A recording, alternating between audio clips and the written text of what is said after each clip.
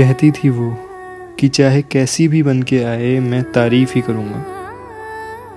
कहती थी वो कि मेरे साथ खुल के जी पाती है, मेरे लिए उसको तहजीब के दिखावे नहीं करने पड़ते।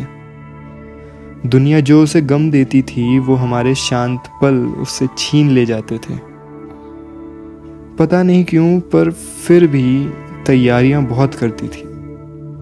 शायद मेरी ही तरह उसके लिए भी हमारी मुलाकातें जिंदगी के सबसे खास पलों में से एक होती थी। वैसे तो वो ज़्यादा सिंगार नहीं करती थी, पर जब करती थी तो खूब करती थी। फिर मुझसे कहती थी कि चाहे कैसी भी बन के आऊं तुम तो तारीफ ही करोगे।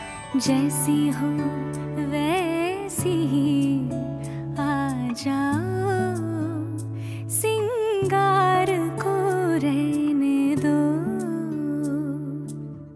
बाल अगर बिखरे हैं, सीधी मांग नहीं निकली, बांधे नहीं अंगिया के फीते, तो भी कोई बात नहीं। जैसी हो वैसी ही आ जाओ।